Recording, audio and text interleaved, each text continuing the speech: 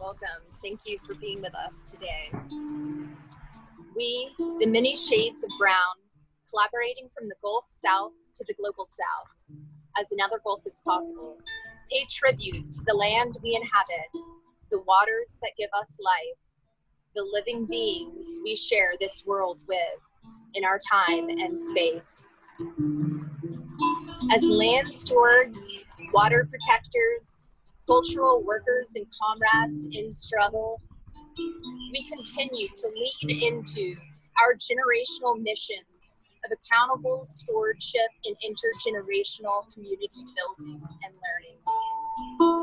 We acknowledge the pain, rage, love, and determination of our Black brothers and sisters and stand in solidarity to seek justice for Tamar Crawford, Breonna Taylor, Tony McDade, and David McAtee, and every person that is a victim of police brutality, violence, and the pervasive plague of racism that's infected our communities way before COVID-19. We acknowledge the legacies of white supremacist settler colonialism that is impacting all our communities, local to global. As such, we commit to deep political education, authentic relationship building, and accountable solidarity work with our Black, brown, and white allies in each of our communities as our sacred responsiveness to the truths and legacies of people and places. We steadfast support determination and steward Indigenous sovereignty, racial justice, and liberation for our peoples, Mother Earth, and her life forces.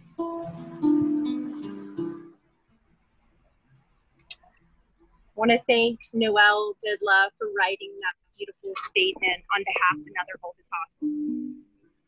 And I also want to thank and introduce Mr. Leon Williams for sharing that music. Musician and craftsman who makes traditional African instruments and teaches how to play them with the intention of keeping the connection between his ancestors and future generations.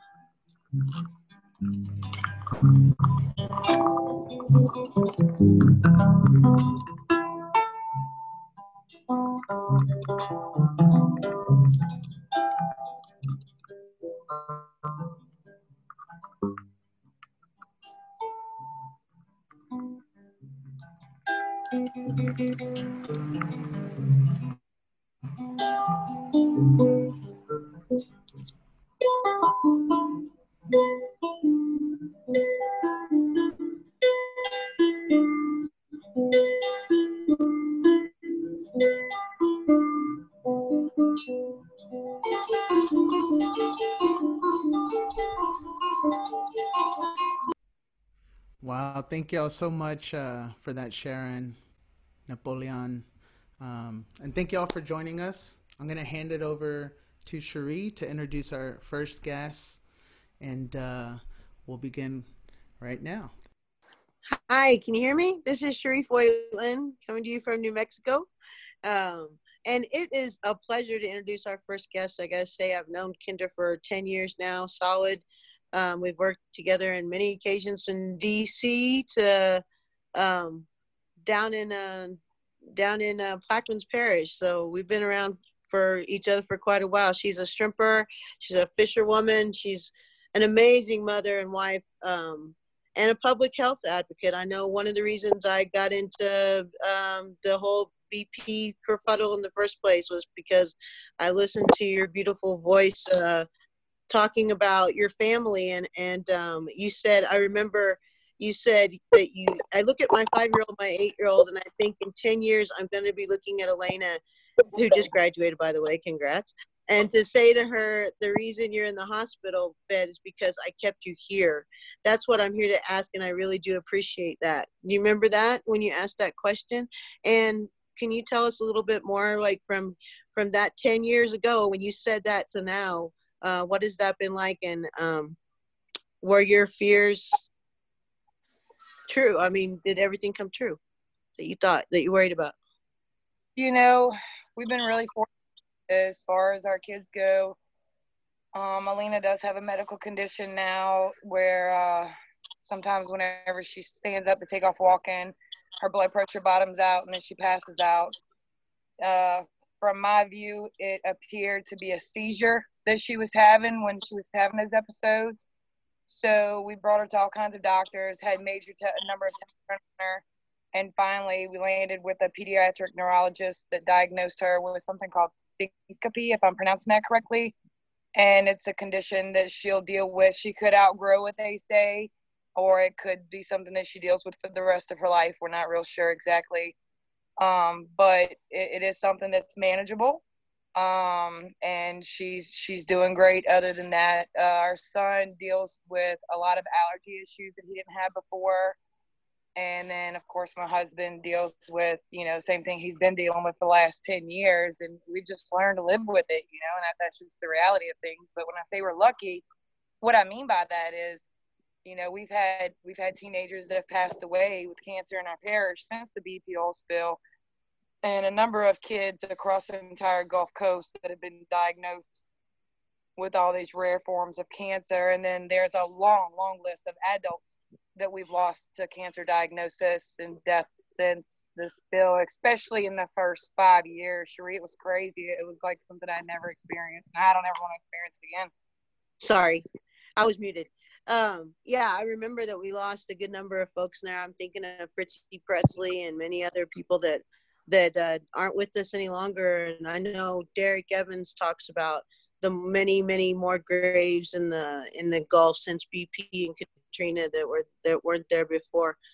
How do you think that prepared you a little bit for all this stuff with COVID-19? I mean, has that hit your community hard at all? And if so, how do you deal with that? on top of the other issues. I was really scared when this outbreak started because for a number of reasons, especially, so many people in our community deal with those pre-existing conditions that came up after the oil spill. So I was super concerned, especially those that had been treated for cancer, and like Joelle makes 6 years that she's been in remission. And we just have been super careful and limited our trips to the West Bank of New Orleans because that's the big hot spot.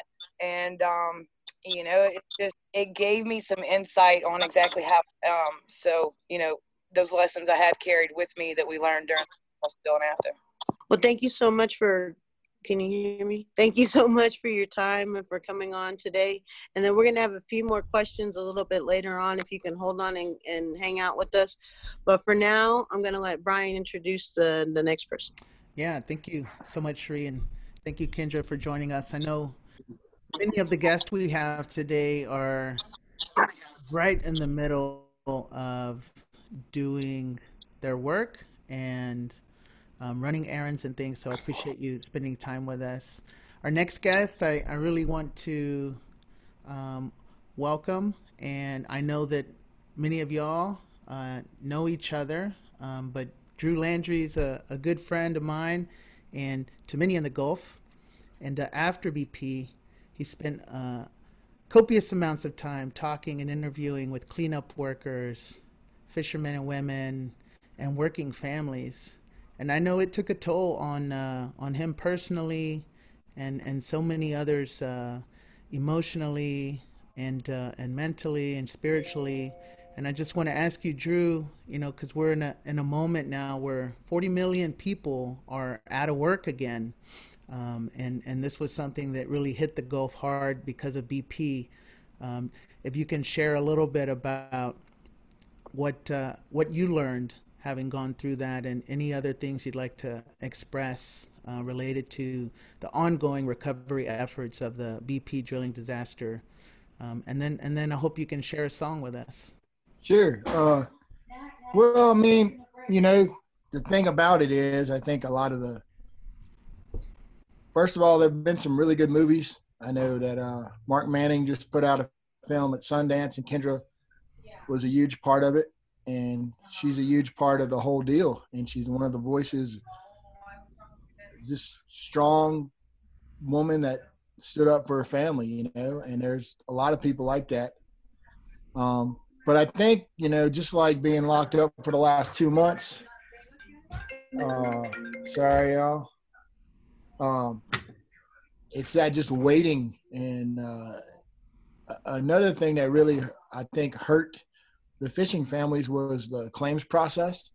They put an extra financial burden, and they starved people out and basically said you can take a $5,000 quick pay and not sue us in the long run. And they saved a lot of money with that. But, what they did was they never compensated people. And then we got a lot of people that are, after the 10-year anniversary, they never even got their hospital bills paid. And it was, these are people that were fighting the spill, getting paid by BP through the vessels of opportunity.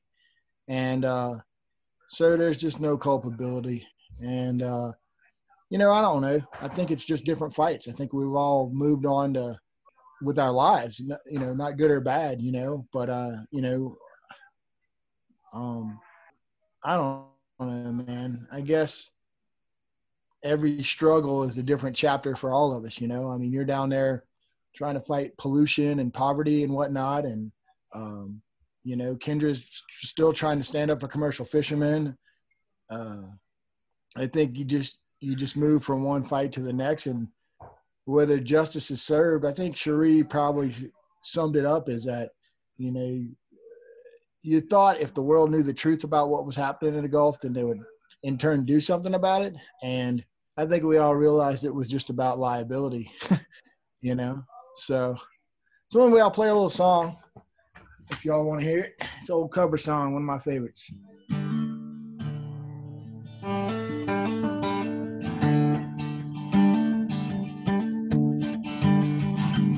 Y'all hear that all right? Sounds great.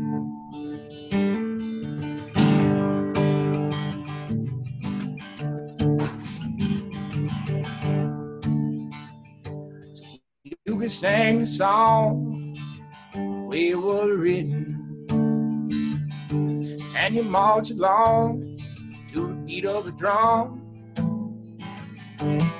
But someday soon, you're gonna wake up singing. The battle is over, but the war goes on.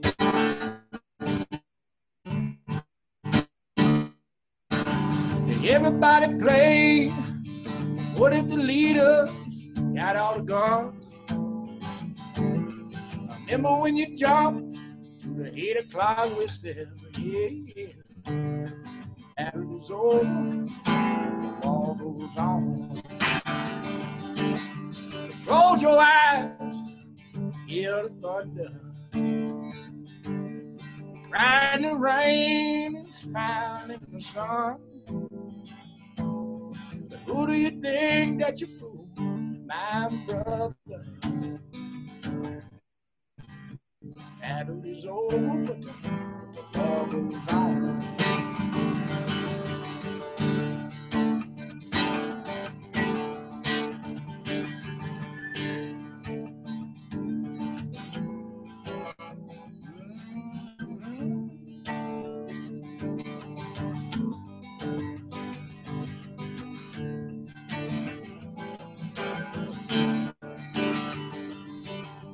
Talk with money, you millionaire.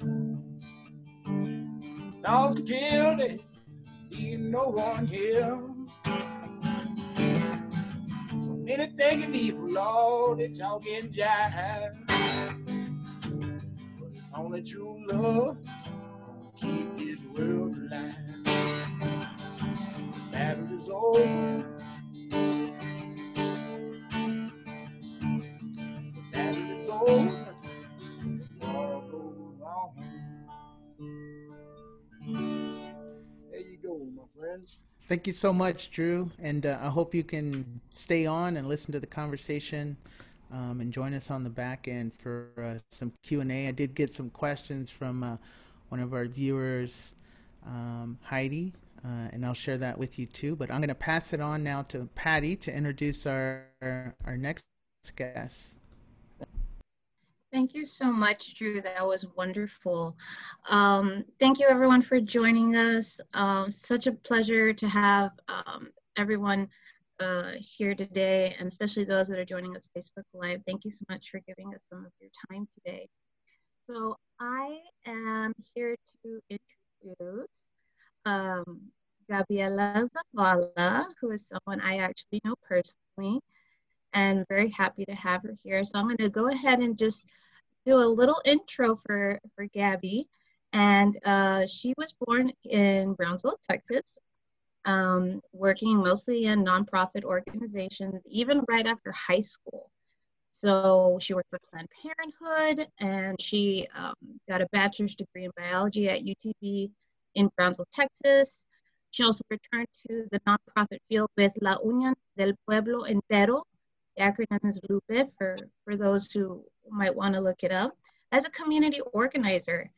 And she also was volunteering with humanitarian aid in 2018 with U.S.-Mexican border when they were seeing high volumes of asylum seekers.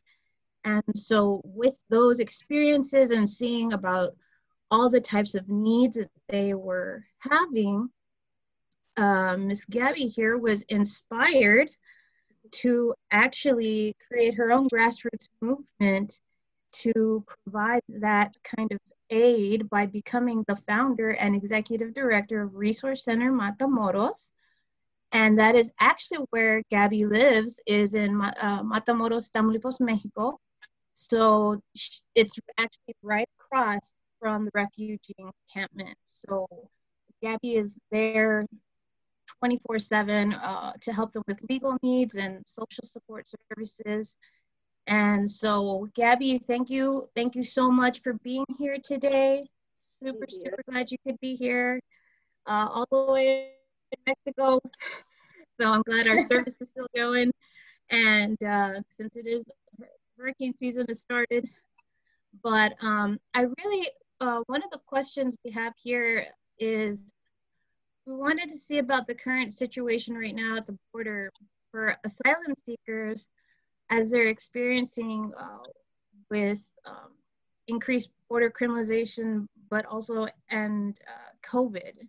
So some of those issues that y'all are facing, is there something you could give us to let us know about what's going on the ground?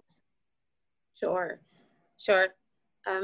Thank you, Patty, so much for that wonderful introduction. I'm such a fan of you and of everybody else here on the podcast, and it's such an honor to be able to share information about the border situation with everybody today.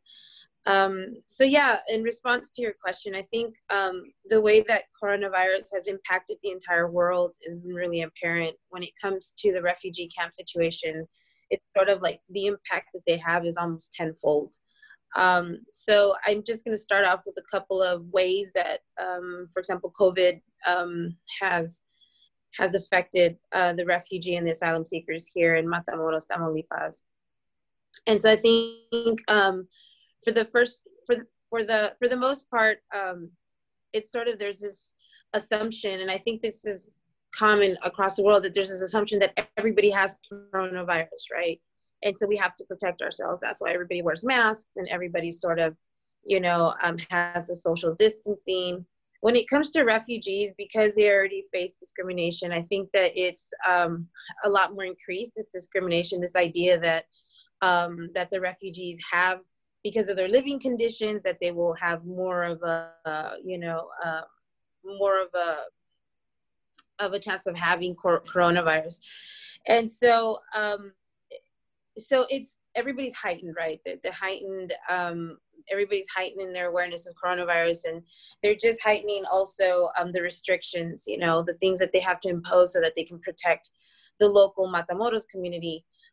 So, for example, one of the biggest problems here in Matamoros is that both of the governments, and I talk about the US and the Mexican government, have zero investments on refugee response. Contrary to what policy says and the agreements between Mexico and US, and Mexico is supposed to be really prepared for handling large amounts of refugees and through their asylum process, this is obviously a myth, and there is zero investment in it. And so any of the aid and any of the help that they have here is coming from the US organizations and the NGOs, what we call the non-governmental organizations. So there's zero hospitals, there's zero preparedness, there's zero response for the refugees, specifically to COVID-19 from either side of the border. So it has forced the NGOs to create that response. So, for example, the medical teams in the camp, GRM, which is also our partner and our fiscal sponsor, it took them weeks and weeks to get approved to cross a makeshift tent hospital that was specifically to respond for COVID-19, because what we see is that we can't take refugees that are potentially exposed to COVID. We can't take them to the local hospitals because they flat out deny their service. So it has taken working with, or convincing, or begging practically, the U.S. government, the customs, and also the Mexican customs and the Mexican immigration to let us cross that hospital. It took almost a month, where, had they allowed us to, then we would have had a faster response.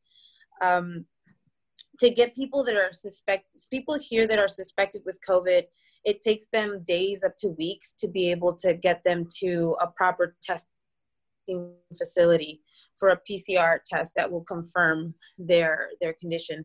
During that time, people have to quarantine, and they have to leave the camp to this sort of isolated area where they're, completely isolated from the camp. And so that's obviously in this situation where you're in a tent, you're isolated from your camp. I mean, you're already in a bad situation, and now you can't be around your network of support that you've created, in your little communities inside the tent city. So, I'm sorry about that, Gabby. So, yeah, really, you have on the camp, there's so many different things. It's almost, it has, you said, as we've talked before, stores and all these different things. And you mentioned some fencing issues and right, homelessness issues.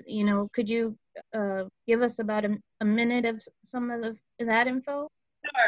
Sure. Yeah.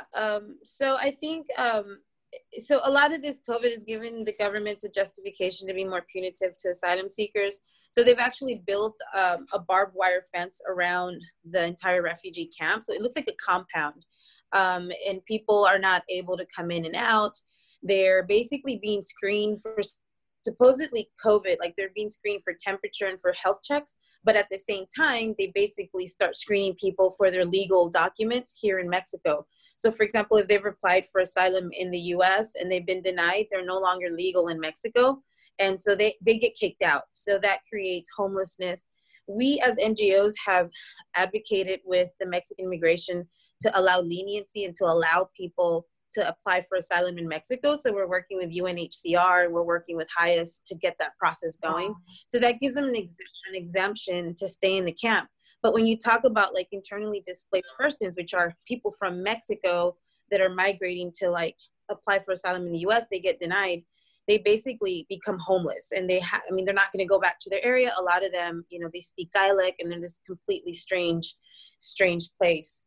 So that so that is creating some of that like homelessness here. We're working with the NGOs to try to find housing, to try to find work opportunities. But in a COVID situation, that's nearly impossible because there's no jobs, right? People are losing their jobs rather than find work. Right. So you all are facing tremendous amount of challenges left and right. Obviously something completely different, or I won't say completely different, but just having to face being in a barbed wire fence, having to isolate in a tent, and not even being able to leave the area. That's just, I just want to thank you so much for putting all this work towards this. This is a lot to take, and you know, we really the evidence of that of the effects of that health wise. I mean, we're starting to see a lot of alcohol and drug use. It's rising, it's increasing in a dramatic rate. People are losing hope. People are no longer, they don't have faith in the asylum process anymore. So a lot of people are going back to their country, going back to a potentially violent situation because they've lost hope. And so we're seeing, you know, this kind of transition from the beginning when we first started this program where people were hopeful, they were applying for asylum. COVID has basically stopped the entire immigration process. So people are already saying there's no chance. A lot of this has obviously increased the market for unconventional methods of crossing into the US. So a lot of people are paying coyotes and paying people to go cross, you know, and so where they had this legal way of getting entry into the US, now they're just going to, you know, they're resorting to the illegal ways, right? Through undocumented processes, right? Well, so that sounds like it's amazing how much information you have, and I think there will be plenty of people that will have lots of questions, and I think you have an incredible amount of information, and I think that a lot of what you're going through, we have an incredible guest. They do have quite an amount of experience, knowledge, and wisdom when it comes to some of these situations. So we have Dr. Elika Dunham, who is an infectious disease scientist who spent earlier career at the National Institute of Allergies and Infectious Diseases. So researching influenza transmission from animals to humans, I mean, just dedicating scientific research, hired under the Obama administration for global health security agenda, trying to strengthen countries with public health systems and responding to infectious disease, and also just continuing the work in the global health security as a consultant with World Health Organization to work with National Action Plan for Global Health Security, and who is also working with various countries developing global health security for preparedness and plans. And this is just incredible to have Dr. Dunham here to speak with technical expertise in how to build for disaster preparedness. And what I would like to do is ask Dr. Dunham, one, thank you for being here, welcome. And also, what are some of your thoughts about the response with COVID, like on our community level responses or with minority communities? Hi, thank you for having me. Can you hear me? Yes, I can hear you. Thank you. I have to say that, like many of you, I'm very, very concerned about the response on the national scale as far as like marginalized communities in the COVID-19 response phase. The response has been very poor, and it working in global health security under the Obama administration, it didn't have to be that way, because we worked really hard to establish the global health security agenda initiative that was basically dismantled when the Trump administration came in. And some of the things that we tackled were points of entry, quarantine, risk communications, point of entry, surveillance, connecting health security to law security. All these things all these technical pillars were thought about on how we would respond to a pandemic. We knew just because of the 1918 pandemic and the 2009 flu pandemic and the Ebola epidemic that happened, that infectious diseases will continue to be a threat. So, you know, when we're looking at how just on a national scale and a state scale and a city scale of what's going on, you know, we just was not prepared to deal with COVID-19 at all. I really feel, you know, for the work that I've done, I've traditionally worked at the governmental sector, a higher leadership level. And one of the things that we observed was that it's not as satisfying and as sustainable as you may think, because what essentially happens is when you go in and you build a national plan or a contingency plan with the country, for years from, you know, when you did it, another administration comes in, another government leadership comes in, and they may not necessarily make preparedness and response their priority. And so that's essentially what happened with our country. Obama administration made it a national priority. The Trump administration did not. So our response has been very poor. But with that being said, we have several examples where disasters have hit, like the BP. We've had hurricane disasters. And if you really look at historically what's happened, the federal response to this has been poor. And so I would argue that we need to start thinking about community resilience, preparedness and response at the community level. And the first and most important point of why I argue that is because when a disaster strikes, what usually happens is that the response is localized, right? You feel it immediately, and it's basically the neighbors and everyone pulling together to help each other, because the response is lagged at the state and federal level. And so because of that, because the response is going to be so localized and immediate, we need to start thinking about how we can organize logistically and operationalize some of these plans at the community level. Number two, marginalized communities are usually not a priority during response. They're the last, you know, to get help. As you all know, Black people are disproportionately dying from COVID-19, and there's a lot of underlying cofactors to that. You know, whether it's diabetes or high blood pressure, you can't have that conversation without thinking about the food deserts and the healthcare that's available to Black people. And you also know that Indigenous people are being hard hit. New Mexico has the highest rate with the Navajo Nation right now. And, you know, why is that? What are those cofactors? The resources are simply just not available to these marginalized communities. And so, you know, thinking about how we can build resilience and preparedness and response plans, not just for natural disasters, but infectious diseases as well as accidental disasters, is important to think about at the community level. And, you know, when we look at the federal response to things like Katrina, Maria, I mean, that was absolutely horrendous what was going down in Puerto Rico, you know, and not supporting the leadership there. And we're seeing now with the COVID-19, instead of, you know, the Global Health Security Initiative was built to bring states together as a coordinating together to respond. Right now, what's going on is that the states are siloed. They're acting on their own, and that was not supposed to be. And if you're having risk communications, we didn't have a national unified voice on that.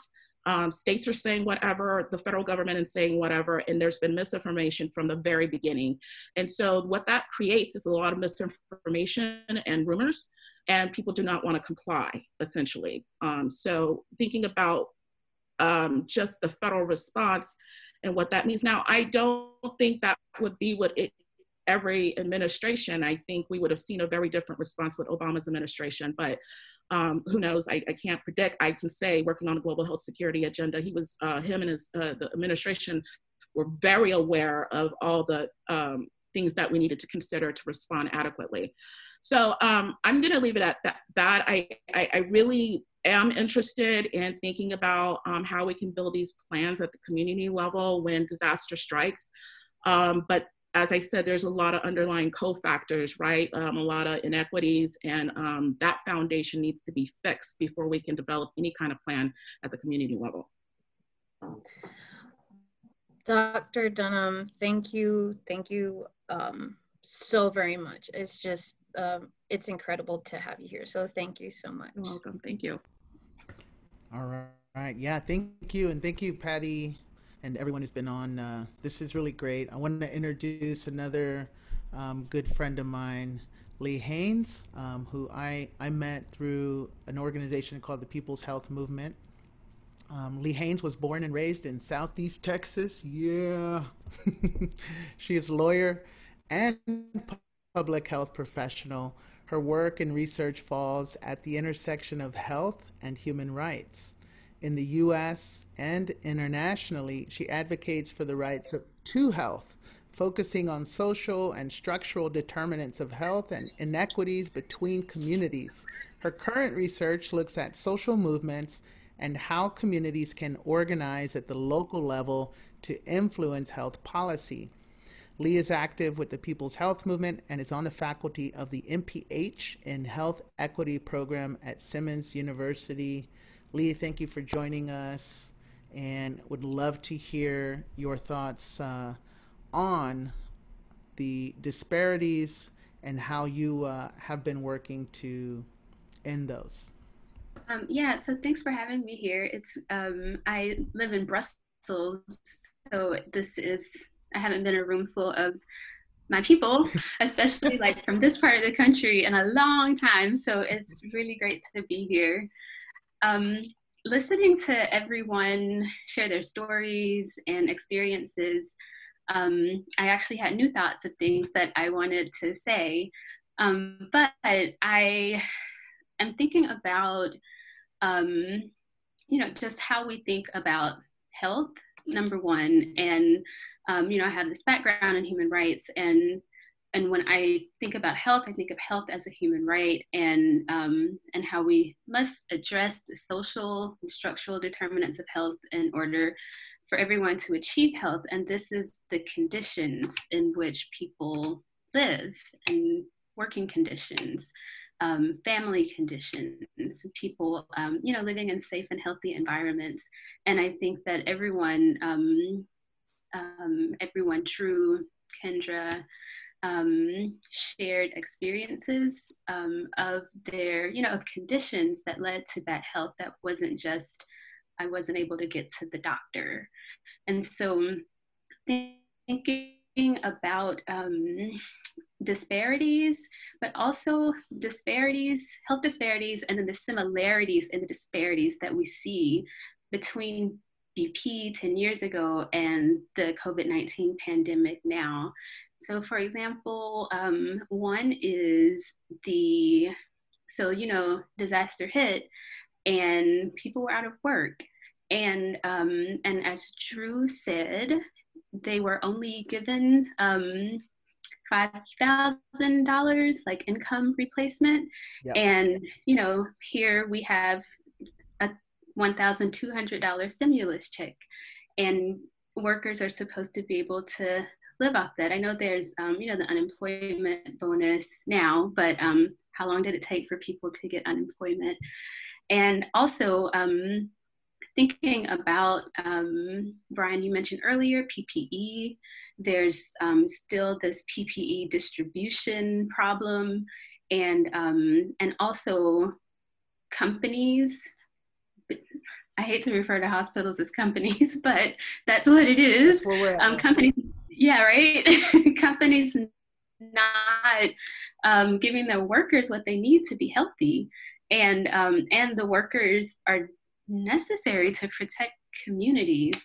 And finally, another example that I could think of while people were talking, I guess a couple is, you know, just the actual exposure and health disparities. And so I actually had to do a little research before we got together. And I was reading that after the BP oil spill, the cleanup and what happened with the waste is that most of the waste went to communities where there was poor communities and communities of color.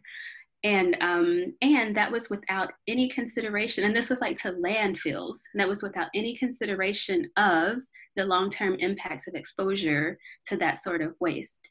And now, you know, COVID's only been around for a few months, but there's still this disproportionate or, you know, disparate, unjust impact on Black and brown people, communities of color, you know, due to just the structural situation in the US, you know, historic discrimination, racism, racist policies in like housing. And so, you know, where communities of color live, it's more crowded. Usually, you know, there's a lot of pollution, and also the work, you know, in, you know, the essential jobs are often, you know, Black and brown people, which, you know, leads to this increased exposure. And finally, there's the mental health impacts. And one thing that's interesting about BP is the mental health impacts, because many people who were impacted by the oil spill had recently been impacted by Hurricane Katrina. And so there's this cumulative mental health impact on folks. And so people who are already struggling with PTSD, with anxiety, you know, due to, you know, instability in housing or income instability, were hit with that again, especially with regard to income. And so, you know, and again, and I think now the COVID crisis has, you know, kind of ripped this veil off of so many things happening in the US that it's been hard, and it's been sad, it's been depressing to see this happen, you know, to our community. So I think that as we think about, you know, responding, rebuilding, that we have to, you know, think about these, you know, root causes, underlying factors. I know those are kind of like public health buzzwords, but we have to think about, you know, what is our social protection? Like, how can a whole community fall through the cracks? And one thing that I was reading, because I was doing all this research, but so the EPA has environmental justice and taken into account disparities and also, you know, community voices in their plans. And apparently, whenever the EPA kind of released their report as to, you know, how the response is going to be around BP, communities complained because they were like, we had no meaningful participation in this process. And in communities in Louisiana in particular were really upset because the Houma Nation was not even mentioned. And so it's like, how can you plan anything without input from the community? And so I think when it comes to, you know, achieving human rights, achieving the right to health for people, and also, you know, had really all have to, you know, be partners between community, between experts, between policymakers, between, you know, folks in government. So I don't know how much time I took, but I know we're running over time, so I'll stop there. No, I think that that's great, and thank you. We had a couple of technical difficulties at the beginning, so we were running behind, and I want to make sure that you have everything said that you want to say. All of the guests have shared some really powerful insight, some personal experience with living through disaster and crisis, and others who are experts in thinking about how to respond in a moment of crisis and disaster, and a combination of both, right? Because I think all of us are living in a crisis scenario, regardless of where you are. And I want to thank you all for putting, you know, your work into this, and your time and your dedication. Whether this is, you know, something that you do professionally or something that you had to do to protect your family and friends and community. So I did want to see if there was a question from our panelists to any of the other panelists. And we have about 5 minutes, but we can go over if there's a little bit, if there's, you know, a need to have a discussion. And if there aren't any questions, I did have one that I think would be really nice to hear from Dr. Dunham.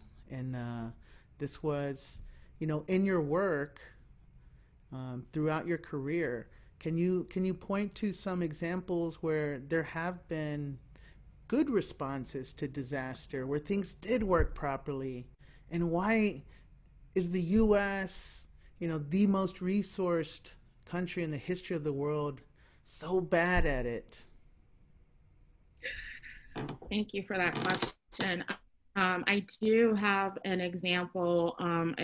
One of my favorite examples is when I was working with the World Health Organization. We were in Uganda, and so it's very hard to tell the difference between respiratory diseases such as influenza and rhinovirus. And so when we're doing surveillance, unless you're testing for PCR, you just don't know. They have similar symptoms. And so we have what we call sentinel sites at the small clinics and hospitals around Uganda. And what we did was we wanted to pick up, what we were finding was that there was a disproportionate number of individuals that were not being recognized as being sick with flu.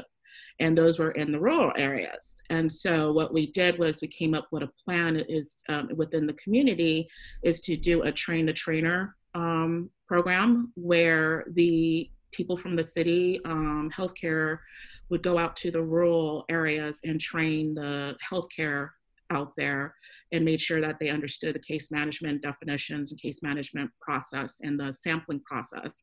And we were able to develop additional sentinel sites in these rural areas that are hard to get to.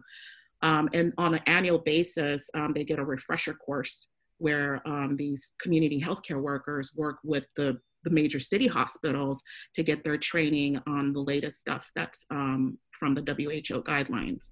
So things like that, I think when you see it in action is really, it feels good to see, because like I said, you know, the government can turn over, but the community persists. It's going to do what it's going to do.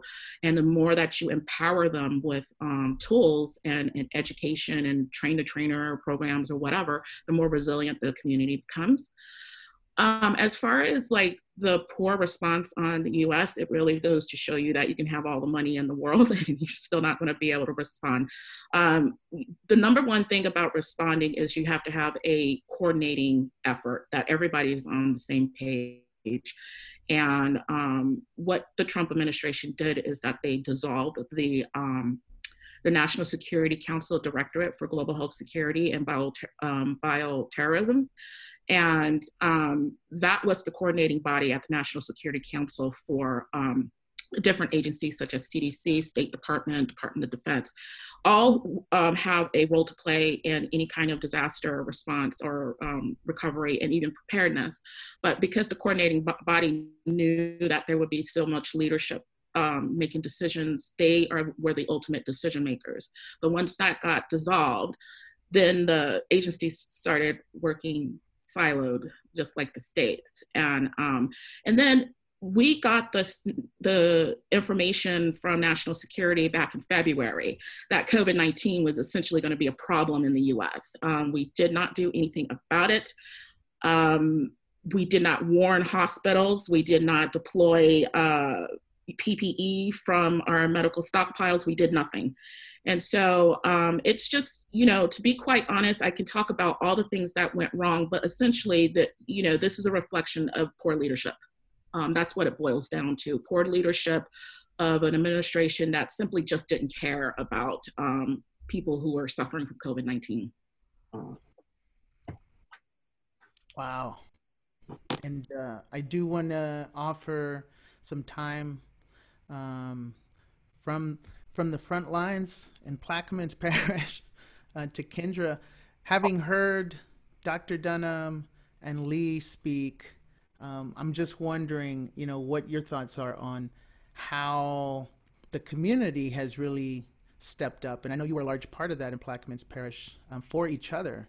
And if you can say a little bit about the importance of those social networks that have been created since the BP disaster, since Katrina, and how we all can continue to help support communities like the ones that you live in, that are pretty far out of sight from most folks, living in the cities.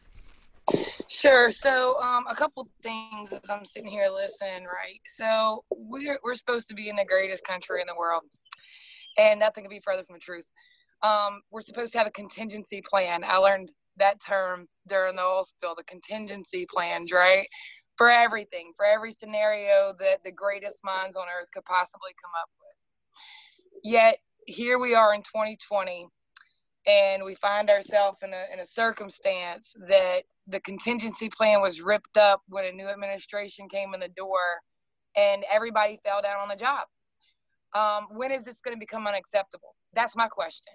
Is today the day it's going to become unacceptable? I think that we got a lot going on in our country. Right now, our country's on fire, right? And I think that's it. There's a lot of distractions going on to pin each other against one another. And I think as a community, as a whole, not just here in Plaquemines Parish, but across our nation and across the globe, we've got to start seeing each other at some level of importance, right? And I think there's a lot of things that we need to do to empower people that are not in political positions that really want the best thing for their communities. And I think that cross-training and whatnot are really great ideas, because a lot of what I run into in my own community is people are busy. Your everyday average mom and dad are busy. They're working, they're taking the kids to ball practice, school, whatever. They don't have time, or maybe they don't have the ambition to really get involved. But I think it's about identifying people in these hardest hit communities globally that do have the ambition and the wherewithal and the time, and showing or gathering some level of support for those individuals. Because like for me, for instance, I've been doing advocacy work now for the health of my community and our fishery and food security and all of these different, headline issues for 10 years now.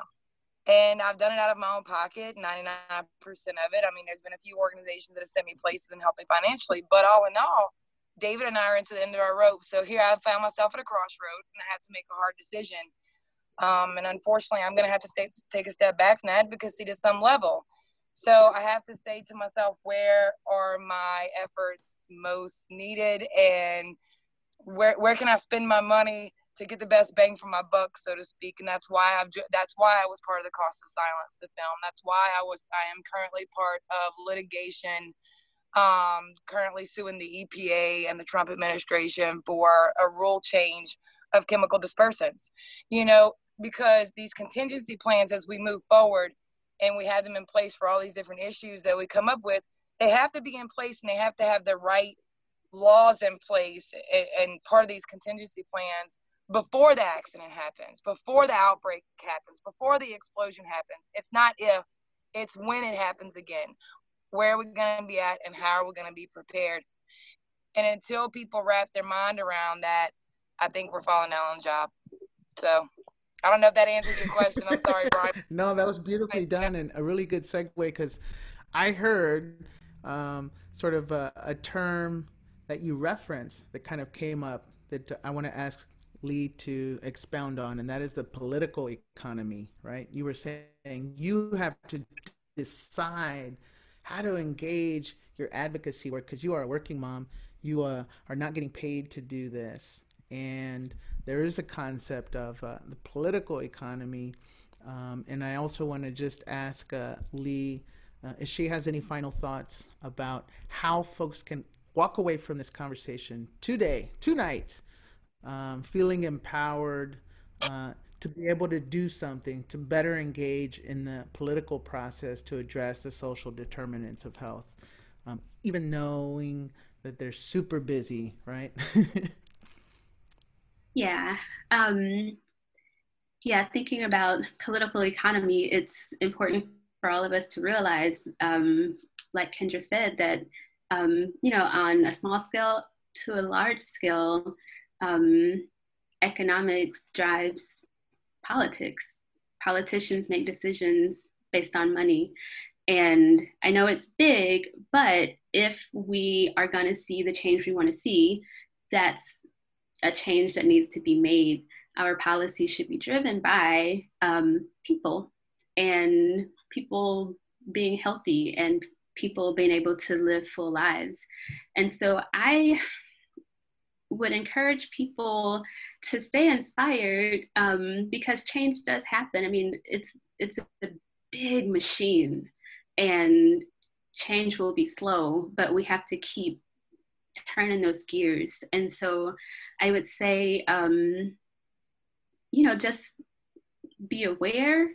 If you don't have time, be aware and talk to people and educate people, or, educate yourselves, among your community members, and, have these difficult discussions. And also, if you can, there's petitions, there are, of course there's elections, but we don't feel like those get us anywhere very often. But there are small things that we can do. And I think importantly, it is, sharing these ideas, because I think the consciousness of our country is shifting.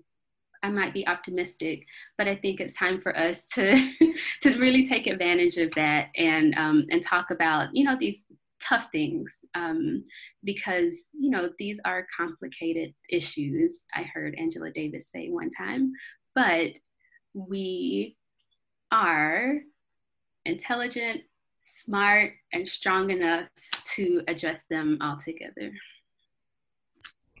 Well, thank you all so much. And I just want to extend my appreciation for all of you and the work that you do. And I hope that we can continue to collaborate together. We've all met some new people today, and each one of you are doing incredible work and helping expose needs and provide support for people. We're going to be taken out by another song by Mr. Boleon Williams. And I just want to appreciate all the folks who were our participants and guests today. Kendra, Gabby, Dr. Dunham, Lee, our special guest host, Cherie Foytlin, who's been really big part of just sort of shaping the response and recovery work in Louisiana's Bayou country, and Drew for his work and music too. Live producers, co-hosts, Patti Rubio, Becca Hinojosa, production support from Joisha, Judith, and Anne. and Noelle, who's going to be mixing all of this later into a podcast. It'll be edited down. So thank you all so much.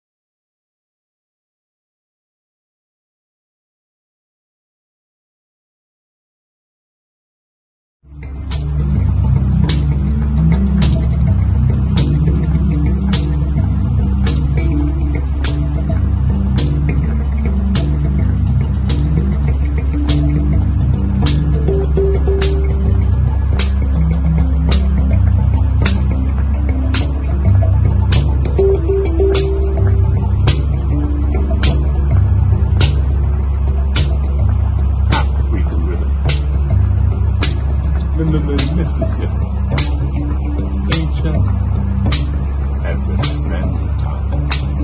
African rhythms, like a river, flow through my mind. African rhythms, free, no chains can bind me.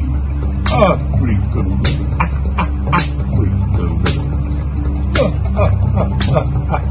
African rhythms.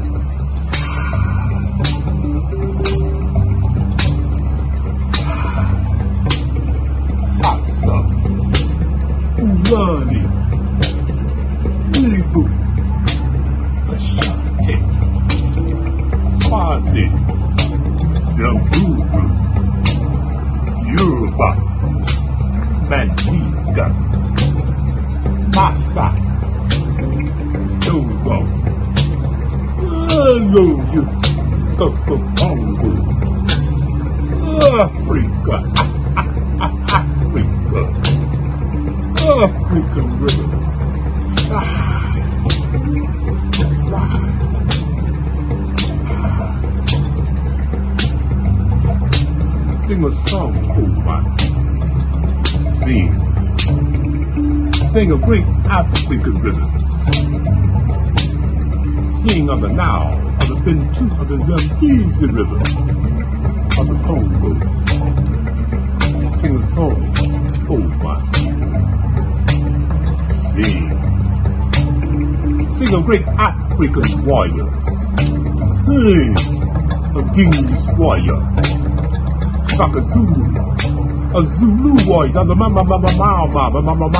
Sing a song, oh my people.